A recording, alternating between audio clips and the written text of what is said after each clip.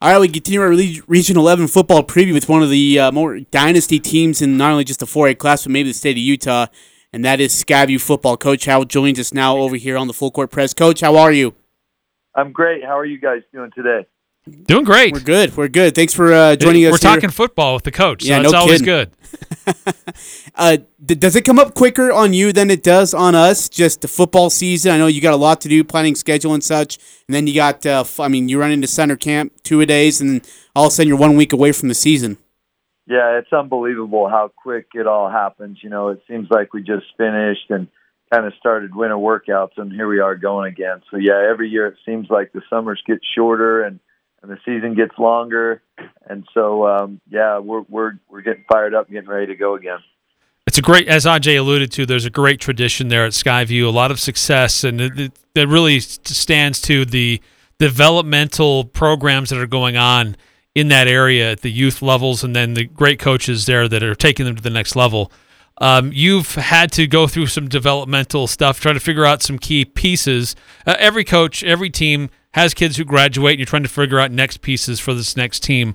But for yours, probably one of the bigger pieces is figuring out who your quarterback is going to be. Have you identified who that is, and how's that that competition facing out so far?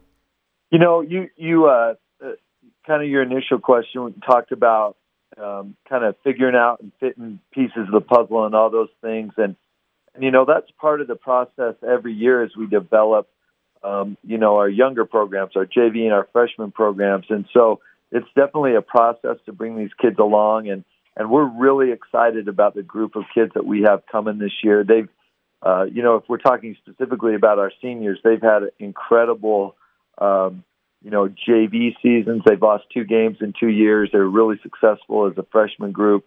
So we're definitely super excited about them. They've had a ton of success. They know how to win.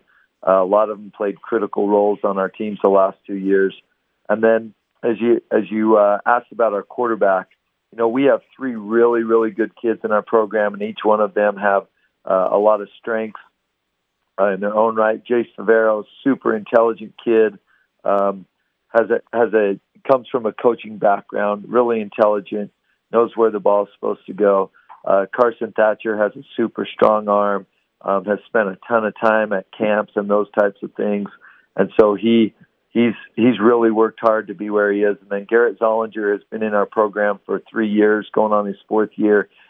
Big, strong, good-looking kid, has a super strong arm, has a really, really good understanding of our offense, runs it really well, continuing to work on his ability to be, kind of a complete passer. And so we're excited about all 3 of them. Garrett, just because of his time in the program, really has emerged as kind of the number 1 guy right now and is doing a really good job. But those other kids are doing a fantastic job and are continuing to battle as well. How do you replace Isaac Larson? I know it's maybe the replace is not the correct word, but how do you fill that massive gap because of how big of an impact he had on every facet of the football field? People said the same thing a year ago about Mason Falsliff. How are we going to replace Mason Falsliff? And the thing about it is we have great kids in our program.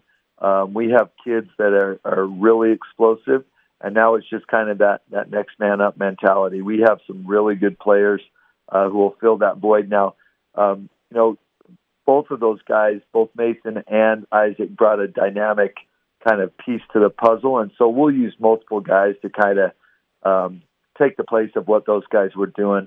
Cole Watterson is extremely explosive. He played almost exclusively on defense last year, and we kind of look for him to kind of create some of those explosive type plays. He is really, really fast and super quick, super excited about him. And then we have 3 other receivers that I really like that can kind of take the top off of the defense.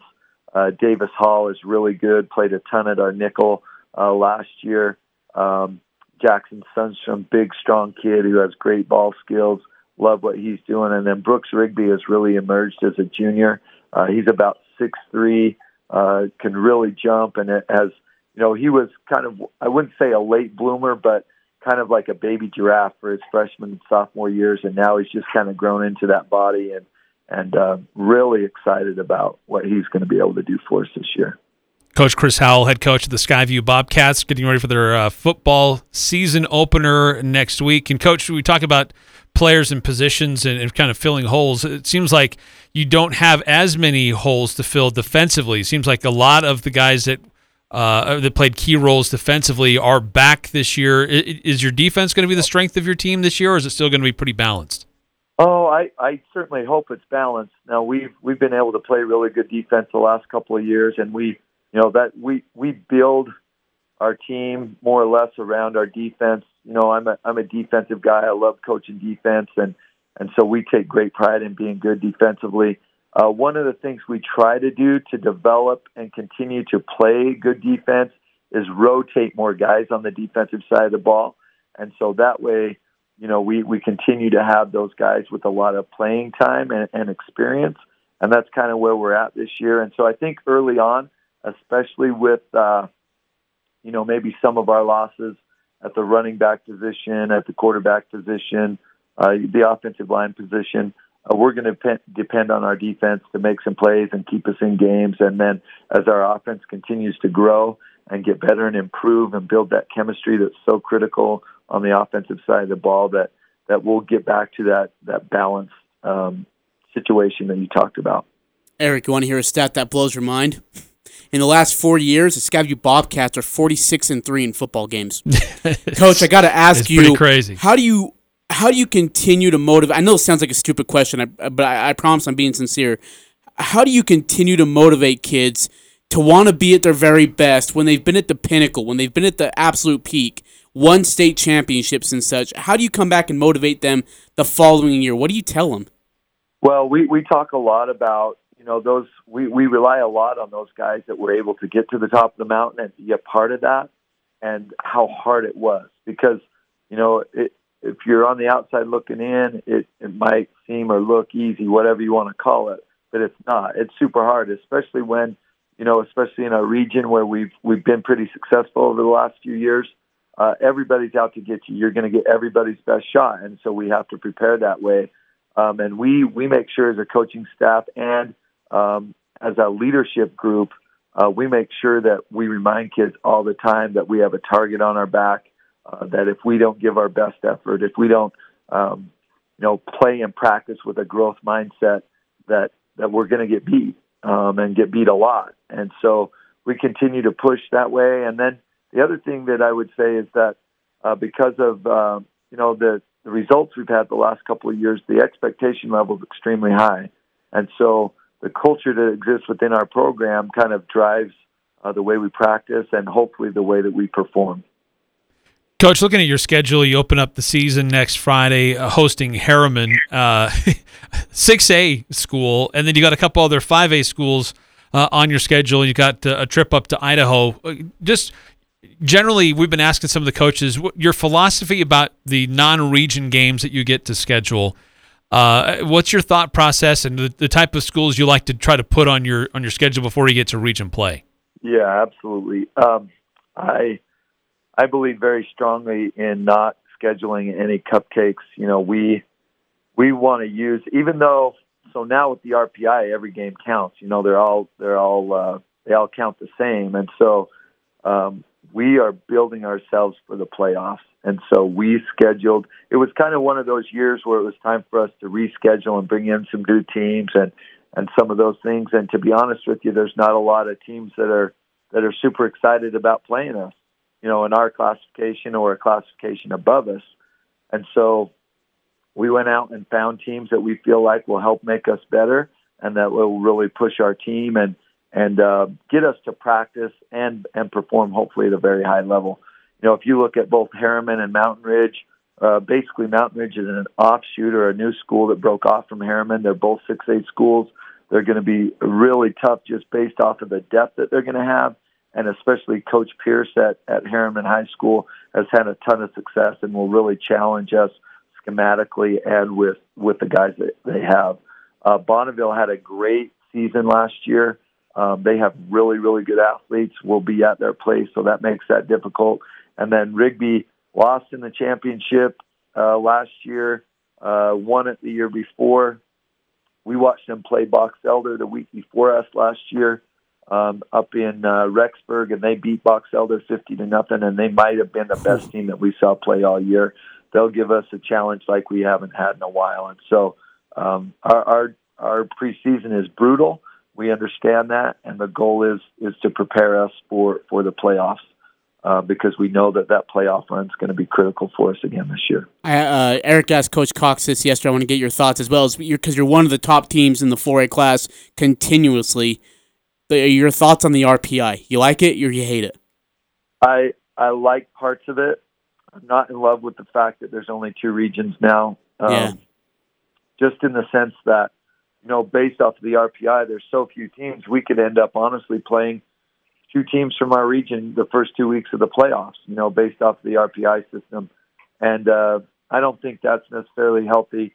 And then long term, when you get to the playoffs based off of the RPI system and the fact that there's only 2 leagues, we could end up going to St. George 2 weeks in a row as well. And I don't think either of these situations are what's best for kids. But that's out of our control. And when you get to that point, you're gonna play ball. It doesn't matter who shows up.